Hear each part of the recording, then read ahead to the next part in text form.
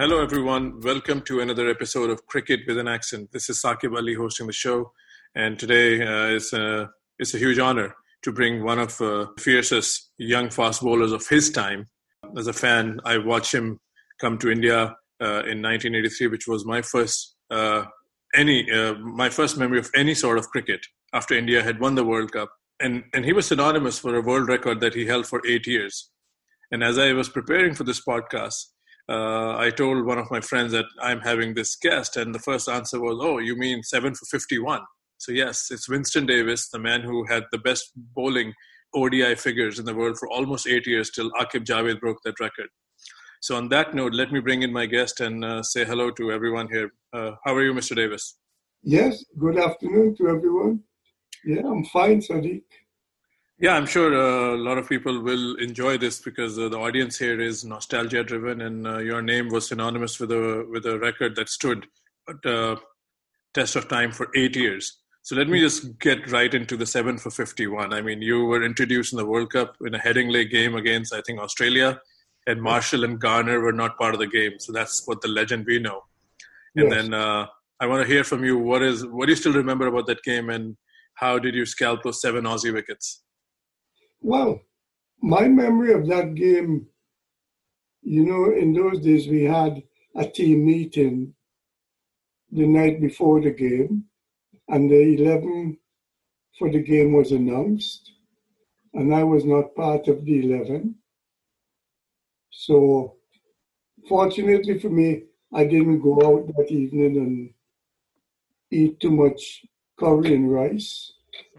Because the next morning, when we turned up to the ground and we were practicing, about half an hour before the game started, I got a touch on my shoulder, and it was Clive Lloyd, our captain, and he said to me, "Devo, you are in," meaning I was in the 11. And I said, "Why?" And he said, "Malcolm Marshall wasn't too well overnight, so I was taking his place."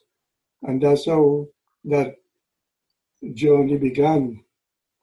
And I remember my first 5 overs, I was hammered to all quarters of the head in the field. And Clive Lloyd was wondering whether I had bowled 5 overs, no maidens, 31 runs. And the Australians were dominated, myself and Wayne Daniel. And I think the captain decided to give me 1 more over. And from there, I came into my own. And the next 5 overs, I took 5 for 21.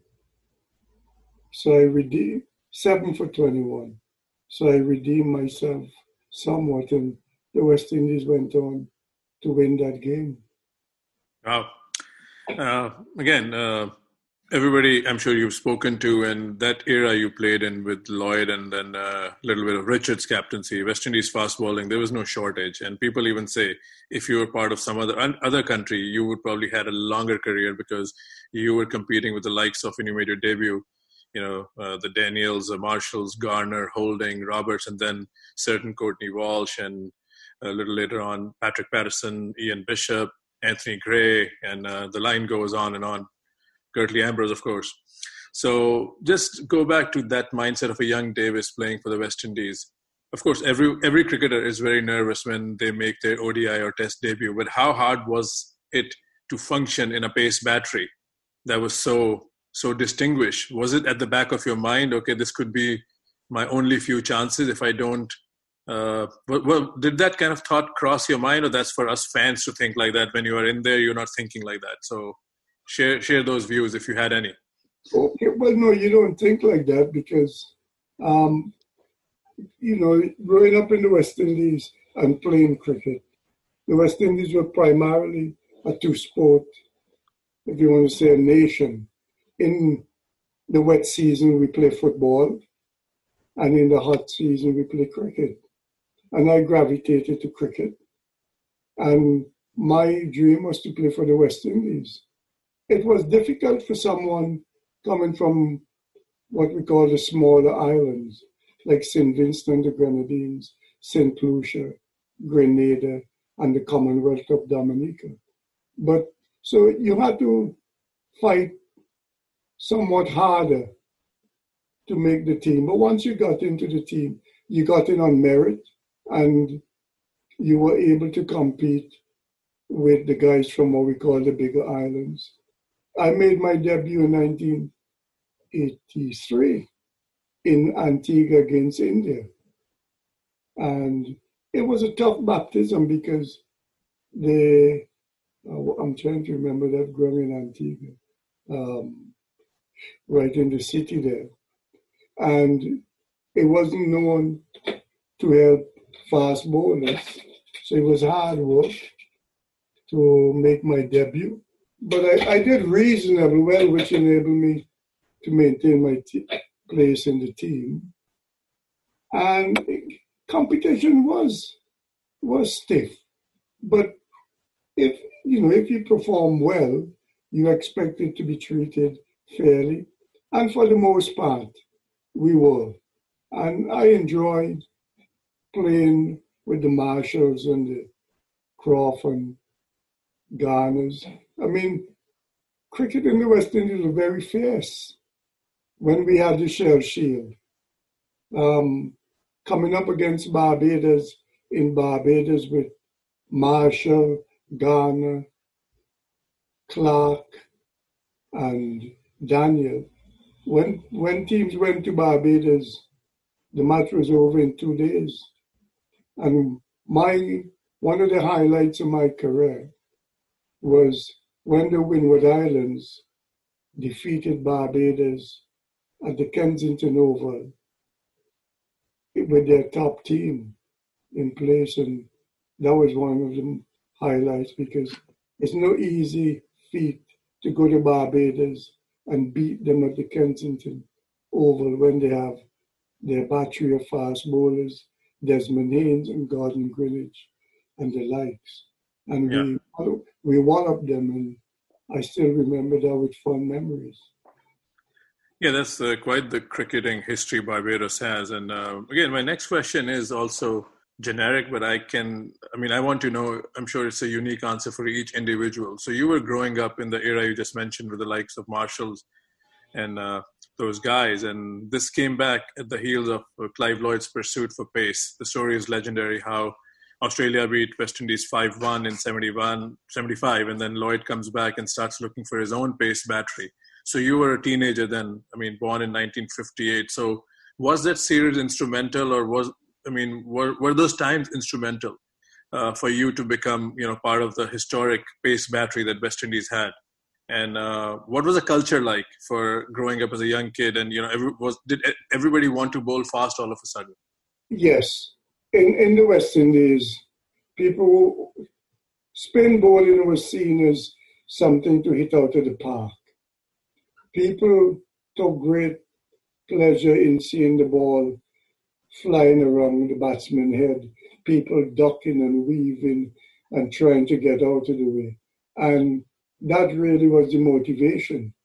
If you didn't bowl fast, you didn't really have a chance to succeed. You had to be a very special spin bowler to get into the West Indies team. Because with a battery of 4 fast bowlers, we were likely to bowl out any team most times on any kind of wicket. So there wasn't really a place for spinners.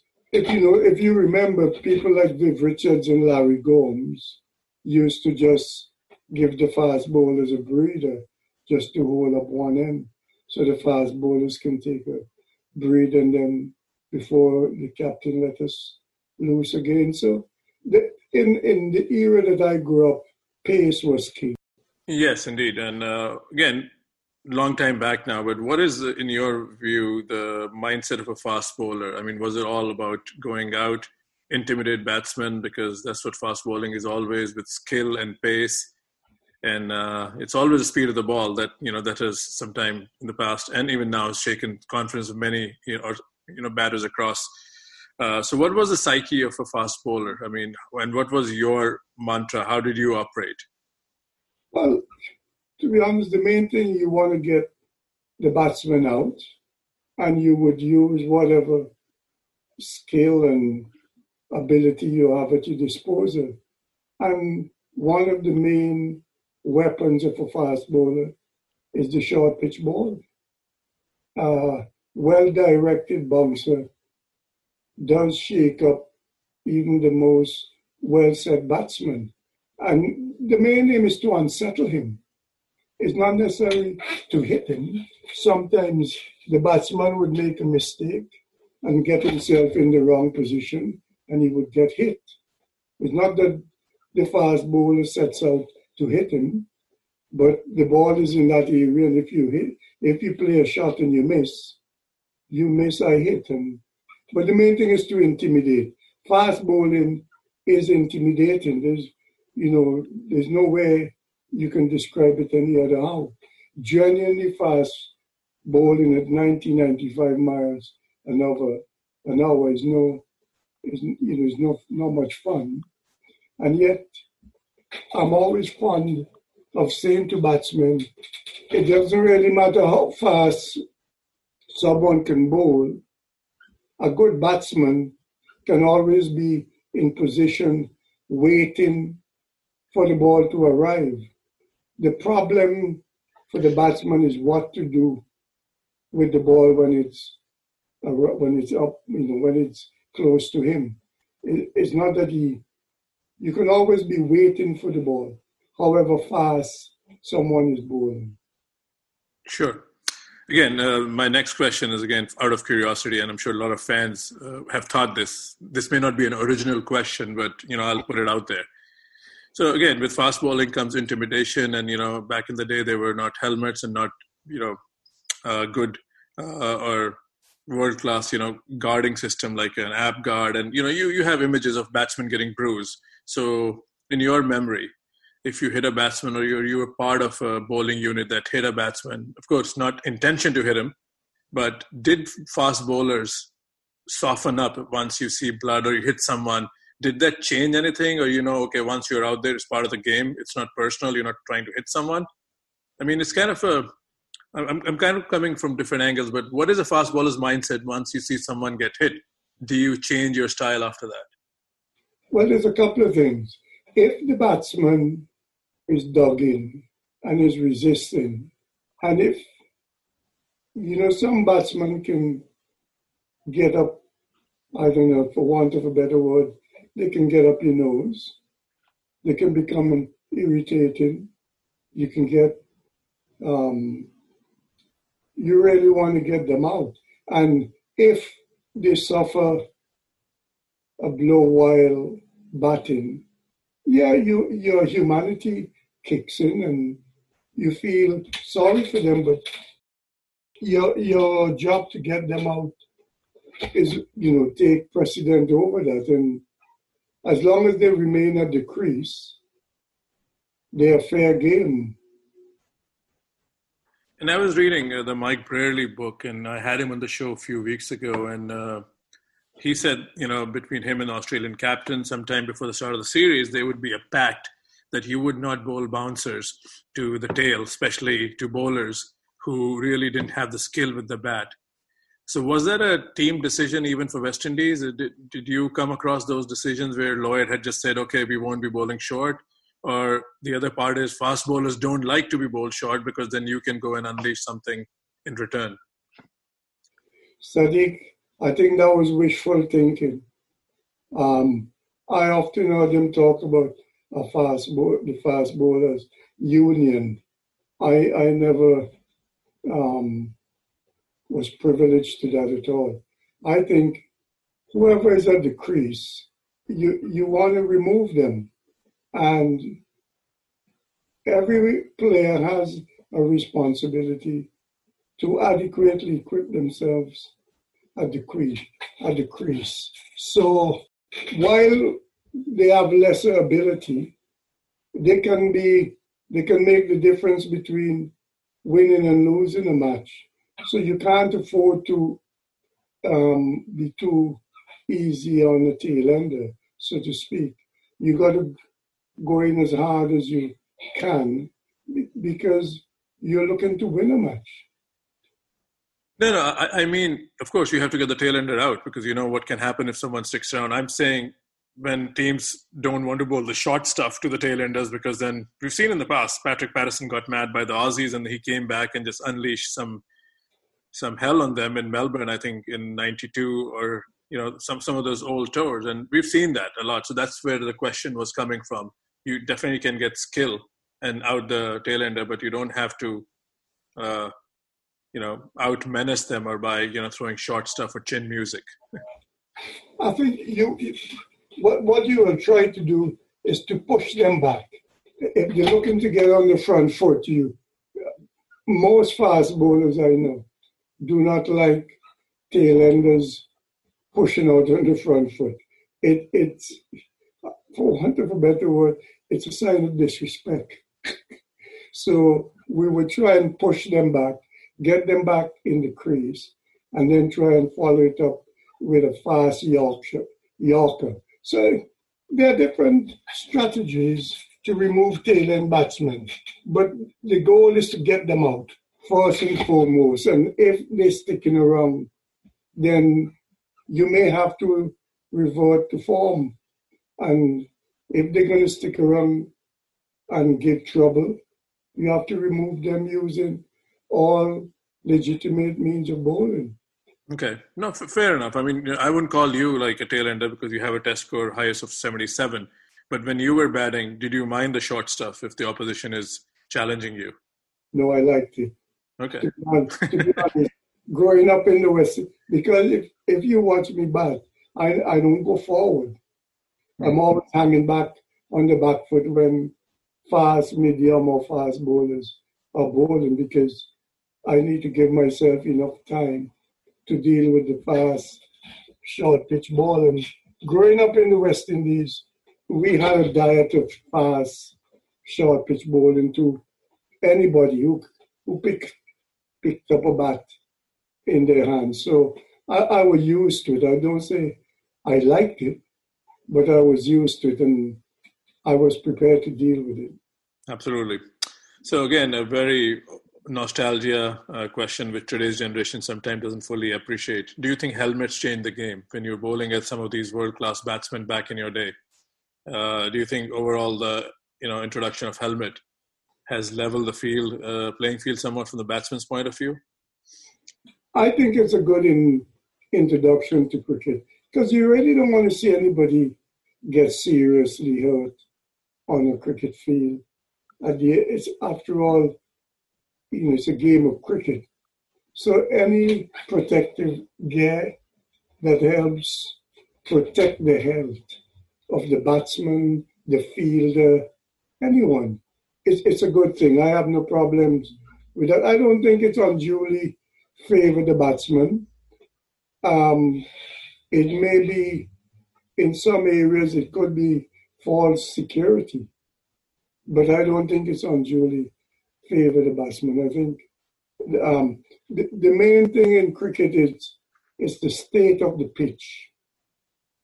The more benign a cricket pitch is the more that favors the batsman.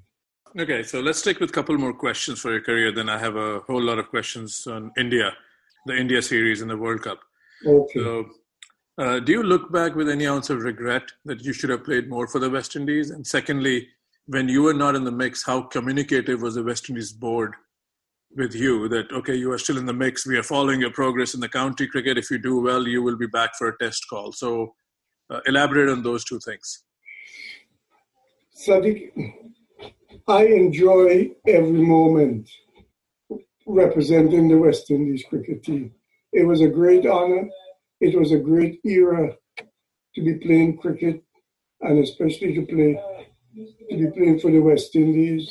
We were dominating world cricket. And I am fond of saying to my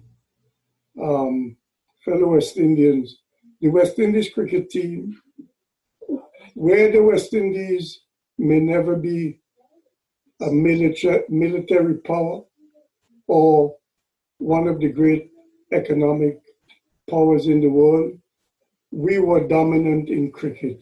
We were a world power. Wherever we went, we were respected for our cricketing ability.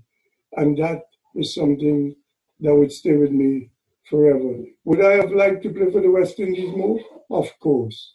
But I do not begrudge the time I spent playing for the West Indies. It was enjoyable.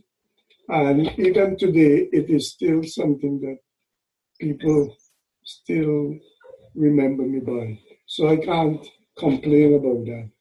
What was the second question? The second question was the communication from the West Indies Cricket Board. Were you kept in touch? Okay, we are following your progress. If you do good for the county team, you will still be back in the Test reckoning. How were those things treated? Were you involved in what your future would be? At least some sort of communication coming from the board. Unfortunately, the West Indies Cricket Board in that period of time, I don't know what it is like now, were not very communicative with the players. They were always,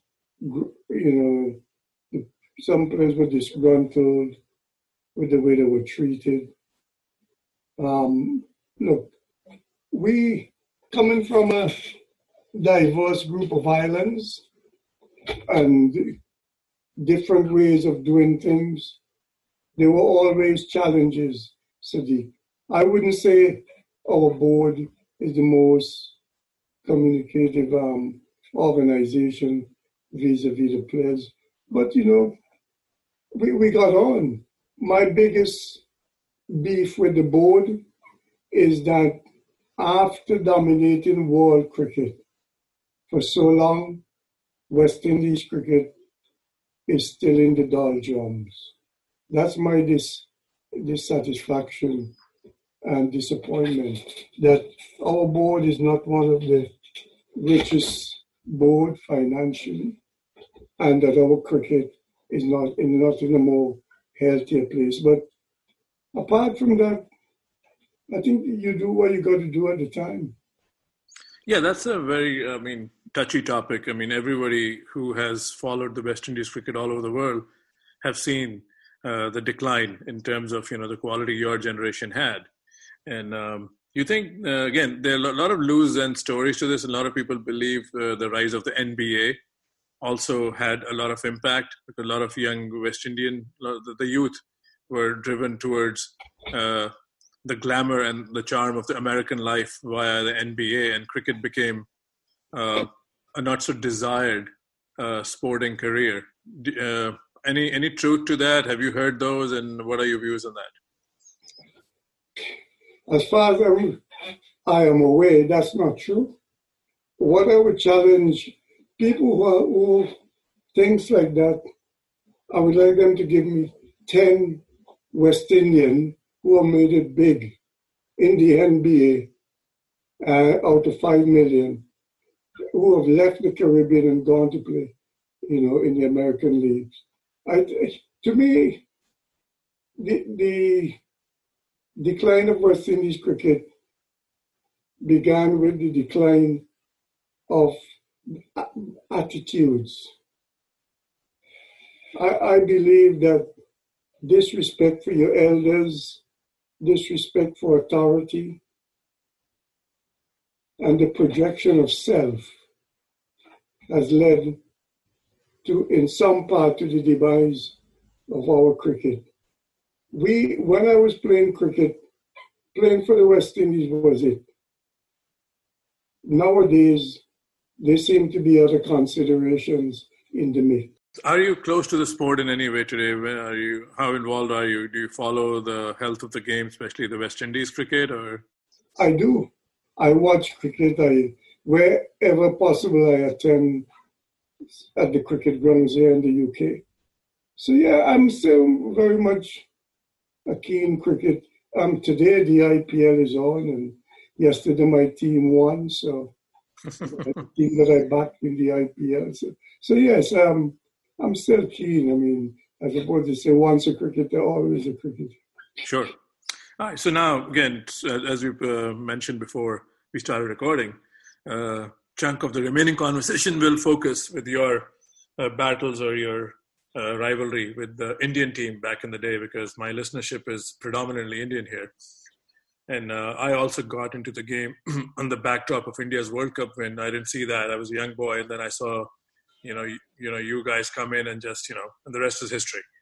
So let's go back to the World Cup final. Again, there are a lot of stories that, Indians have read or talked about, or there's a lot of maybe nostalgia that gets in the way what facts were. We never know. But what was the mindset of the West Indies team when you lost that World Cup final to India? You were part of the mix. You didn't play in the final 11, but you were in that squad. So how much of a shock was that loss for Lloyd and team going for a third World Championship? What are your recollections? It was a bitter blow. It was a big blow to the West Indian psyche, because we were expected to win that match. We had restricted India to about 166, I think, or something around there. Yeah. And we were expected to cruise and have the third win in succession. And the loss really dented our pride and our psyche. The mindset, to be honest, I was in the dressing room, and I can't tell you what. I think one or two bad decisions were made. If I remember right, I think there might have been. I can't. I seem to think the batting order may have been adjusted. I wouldn't go out on a limb like that. But I think, whether that had any significant part to play in our defeat, I don't know. But we were confident that we can, having restricted India to such a low total, we can easily overtake that. And it wasn't to be. And it hurt.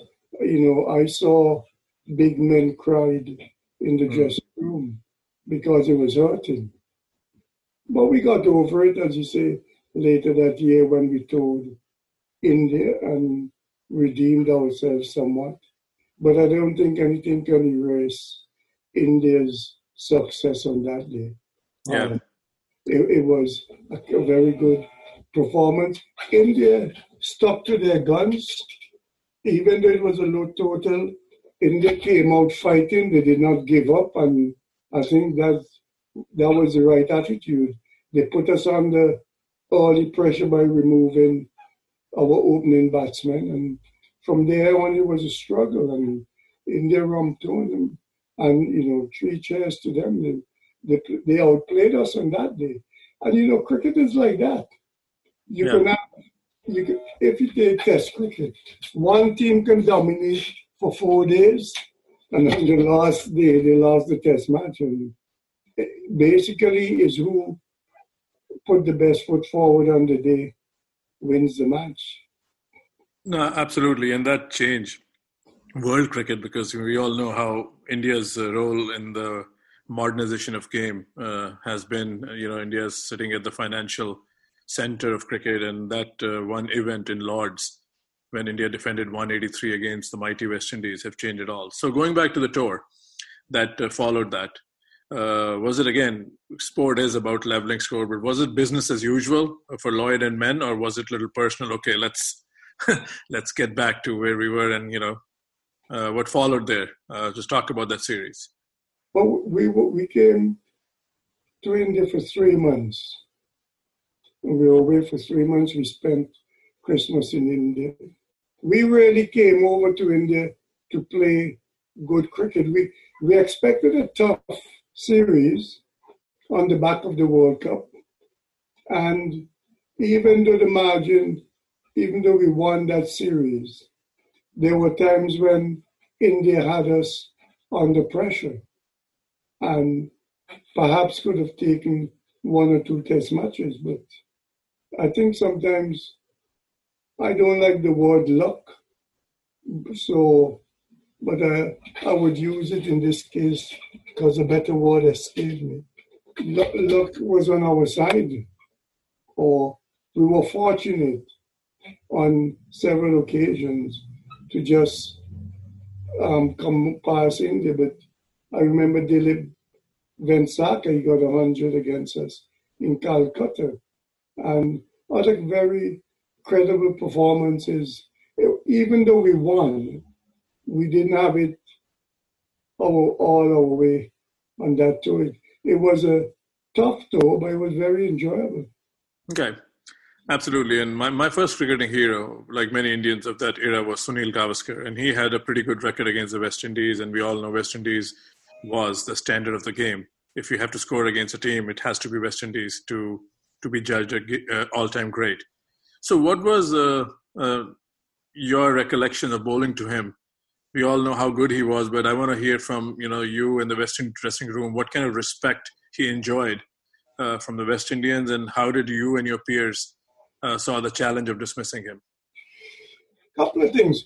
Well, of course, Sonny, I mean, no, I don't think anybody can doubt his cricket batting ability. He was easily one of the best batsmen to grace this earth. And on let's say on balanced pitches, you got an even chance of getting Sonny out. On docile pitches, it become more difficult. On very bouncy pitches, it was easier to get him out. But I think that is true of most batsmen. We had a saying in the West Indies team, when you bowl to Sunil Gavaskar and you see him get down on one knee and drive you through the covers, it's a sign of things to come. You know you're in for a hard day's work. And that was true on many occasions. And we don't hear much about the trash talking, which we sometimes have heard in the recent years, especially not even recent. I think it's more like team specific. We've already heard some sort of a banter with the Australian team. So was there any banter going on when you guys were bowling at Sunny or Mahendra Amarnath or Dilip Vengsarkar? What kind of infield atmosphere there was when you were trying to get those guys out? To be honest, Sadiq, West Indies, with 4 fast bowlers, we didn't really need to talk to us. We, for the most part, we would glare. That's the batsman. That's the most thing we would do. We would stand halfway down the pitch, probably with our hands on our hip, and glare at the batsman. We didn't need to use words. We used the ball. Sure. And you played that full test series, I believe, in India. How are those conditions? How were those conditions back then for a fast bowler to utilize, the best out of a game compared to what you had back home? Surprisingly, the conditions were good. They were similar to what I were used to in the West Indies. The West Indies went from India. We went on to Australia, and when I was before we left, the guys them said to me, India, the pitches are slow and it can be tough work. But if you're in the team to go to Australia, you're going to like the Australian pitches.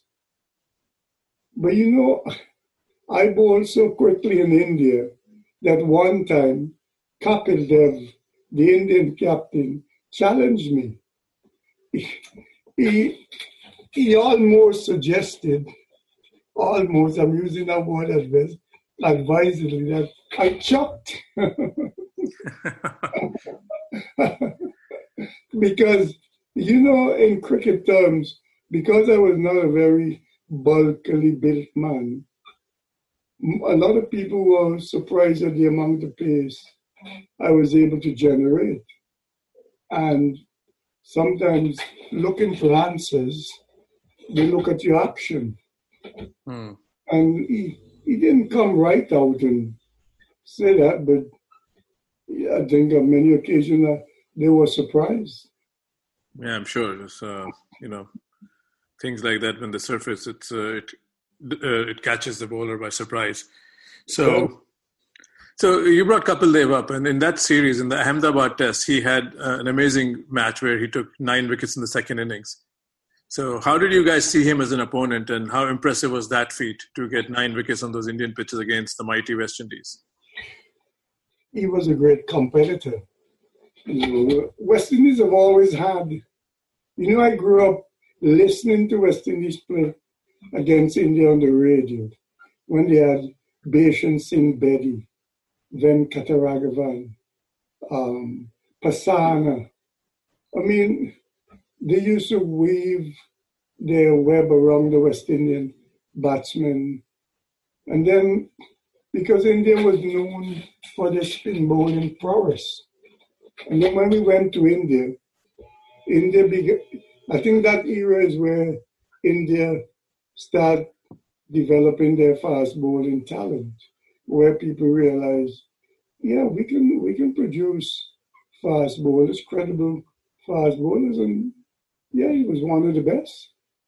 Yeah, he was a flag bearer. Before that, I think it was sometimes the legend says Gavaskar has opened the bowling just to get the shine of the ball, and India will bring the spin quartet. But yeah, the Kapil Dev, I think, factor has been, well known in Indian cricket annals, and now, we have a very good fast bowling attack. It took 3 decades to get here, but we have an attack now.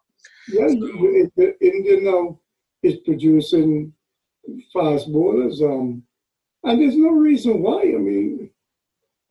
Fast bowling is a mindset. It's hard work, but it's something you have to like. I enjoy bowling fast. There wasn't a day I woke up and think, oh no. I enjoyed it, and if you enjoy it, it's even though it's hard work, it's pleasing to you. You don't see it as something to avoid. Yeah. It's like a boxer. Once you're in the ring, you want to throw some punches. No, absolutely. And going back to what you earlier said about how good a spinner has to be, that then you have to think Carl Hooper and Roger Harper must be really, really good spinners that they got into the West Indies playing 11s. I don't think Carl Hooper didn't get in the team for his spin bowling. He was batting all-rounder. Yeah, he was made more like a stopgap sort of spin bowler. Roger Harper got into the team as an all-rounder. A batting all-rounder, but one with competent skill as an off-spinner. But like I said, we still always had 4 fast bowlers. So these guys, even when Roger played in the team, unless the wicket favored spin a lot, the West Indies still rely heavily on the fast bowling talent. So, but yeah, I think it was good for those guys to get into the team because they had good success in West Indies domestic cricket, and I think by right they earned their place. Sure. So one more question in India, then we move to some generic stuff. So that 83 tour, when you went there and India had just won the World Cup, what was the coverage like? You were there for 3 months.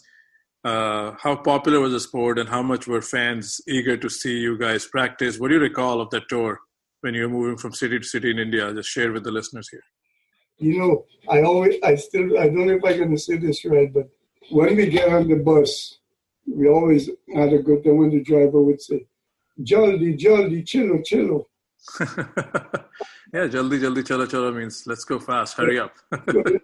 And weaving through the streets of those cities sometimes was quite precarious, but we survived that bit. And yeah, we had great fan base in India. You couldn't come out the front door of your hotel without, the minute you come out, there would be very few people outside. But if you remain outside for any length of time, it became, you were surrounded by fans wanting your autograph and that sort of stuff. The West Indies team, as far as I'm aware, remained very popular and have a great fan base in India. Sure. And you also had a very successful stint with county cricket, which was seen as a standard of the game, for international players getting picked up by counties, and everybody's trying to hone their skills. So using county and international cricket, who's the toughest batsman, or maybe bunch of batsmen who you've bowled to, just for the listenership here, so we know what are your thoughts on some of the greats that you bowled against? Well, Sunil Gavaskar, obviously. Jimmy Amanat, he was a very difficult batsman to bowl to. Dilip Vengsarkar for India. Come across to Australia, people like Alan Border. Dean Jones was a particularly good player, fast bowling. I didn't play a lot of cricket against the Chappells. They had all more or less gone out of the game. But Borders, was definitely a difficult batsman to get out. Did you play a lot against Boycott? Did you get a chance in county to bowl against him? I bowled against Geoffrey Boycott. What I would say about Geoffrey Boycott, Boycott didn't give away his wicket. So there was no terror in bowling against Boycott. You can set a field, and if you wanted to contain him, you can contain him. I mean, with Boycott is a war of attrition. I never fear bowling against Geoffrey Boycott. You know he wasn't going to give you his wicket, playing flashy shots. How was bowling to Gavaskar different than Boycott? I know you described it, but for a younger fan, because Gavaskar is also known who prizes wickets for a lot of runs. So if you were to compare the two opening styles. Sunil played more shots. And growing up in India, he was more flamboyant. Boycott learned his cricket in England, and therefore his style of batting was a bit more dour. So yeah, but I think that would be the major difference between the two batsmen. Growing up in this sunny weather and those kind of pitches, Boycott. The main thing would be Gavaskar was a bit more flamboyant than Boycott. Yeah, I'm having fun. This is more like a fan talk. So and last but not the least, did you ever bowl against the king himself, Viv Richards, in any county or any domestic matches? Yeah, I bowled against him a couple of times, not because we happened to play for the same team, the Combined Islands.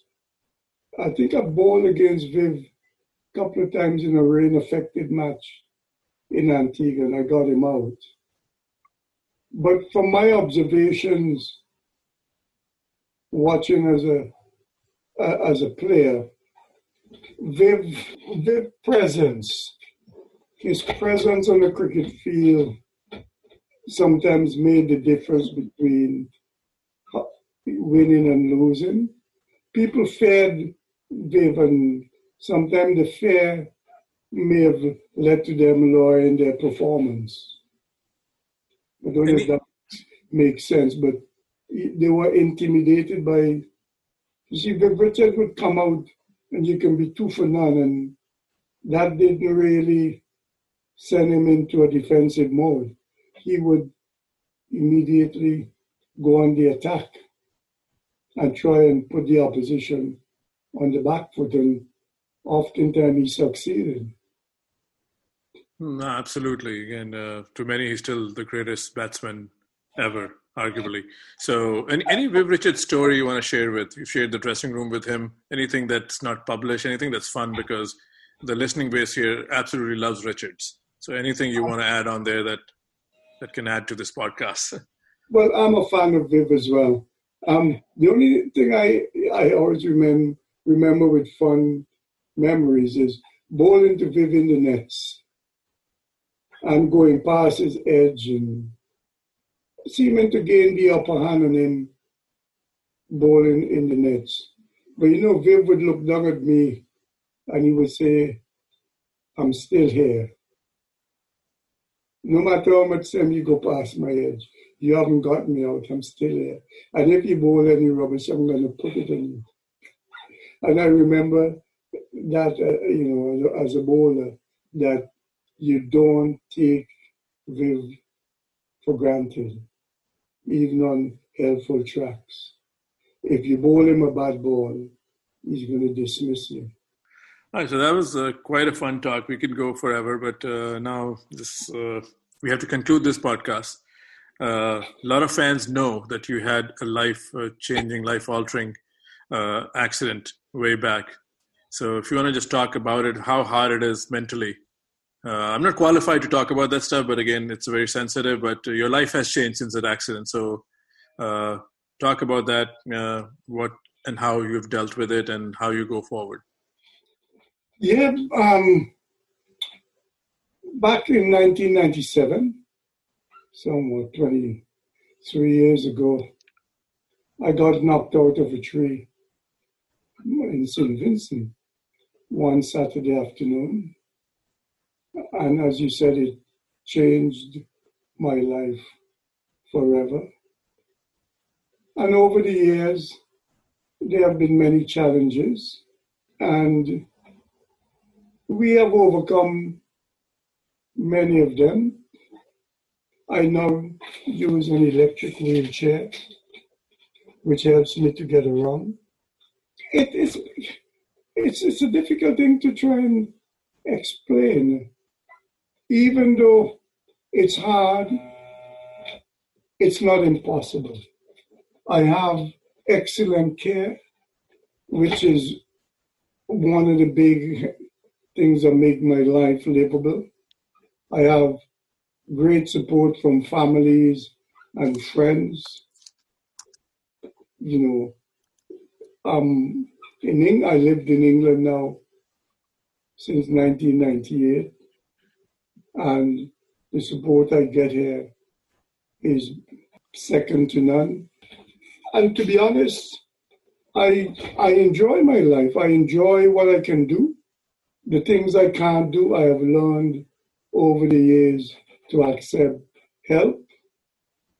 So my carers would help me do the things I can't do. And that has made my life, livable.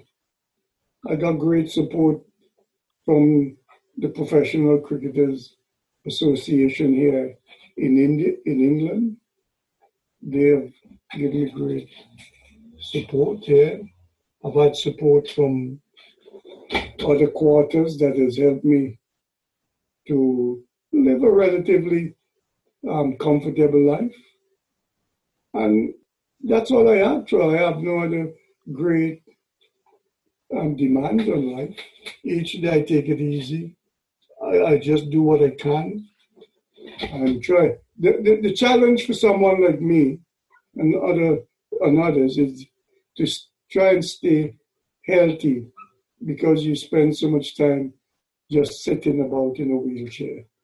And that's been my challenge, to stay healthy, avoid things like precious souls and all the things that can limit your enjoyment of life. And over the years, following doctors' advice and physios and these sort of things, we have managed to stay ahead of the situation.